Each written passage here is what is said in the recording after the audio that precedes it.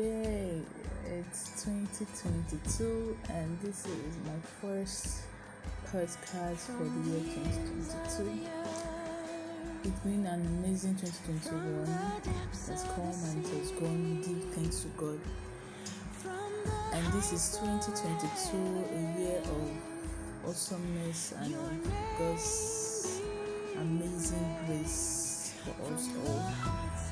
And today being March 8th, 2022, we're kickstarting it as today being World International Women's Day. Yeah, it's great, it's been awesome living the humanhood in this present time and in this present generation. It's all been good, it's not been easy. I know everyone out there, every lady, girl, child, woman, mother out there, you know that it's not been easy to be a woman, to be female, with all the biasness, with all the gender inequality,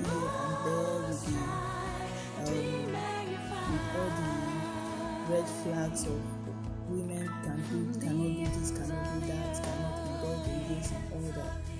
Oh, thank God Almighty for each and every one of us, every female gender still living alive, doing one thing or the other, setting goals, achieving dreams, purpose, understanding the mystery and the awesomeness of being a woman. We give God all the praise. So I wish everyone, every woman, every lady listening, a happy, super International World Women's Day. I pray that on this day that we all gather in different spheres of the world, on this planet Earth, celebrating ourselves. I pray that heavens will celebrate us individually, as ladies, as daughters, as a mother, be it married, single mothers, and everyone globally. Wish you a wonderful one, and I pray that God Almighty that has brought us and kept us to this day and will still keeping us will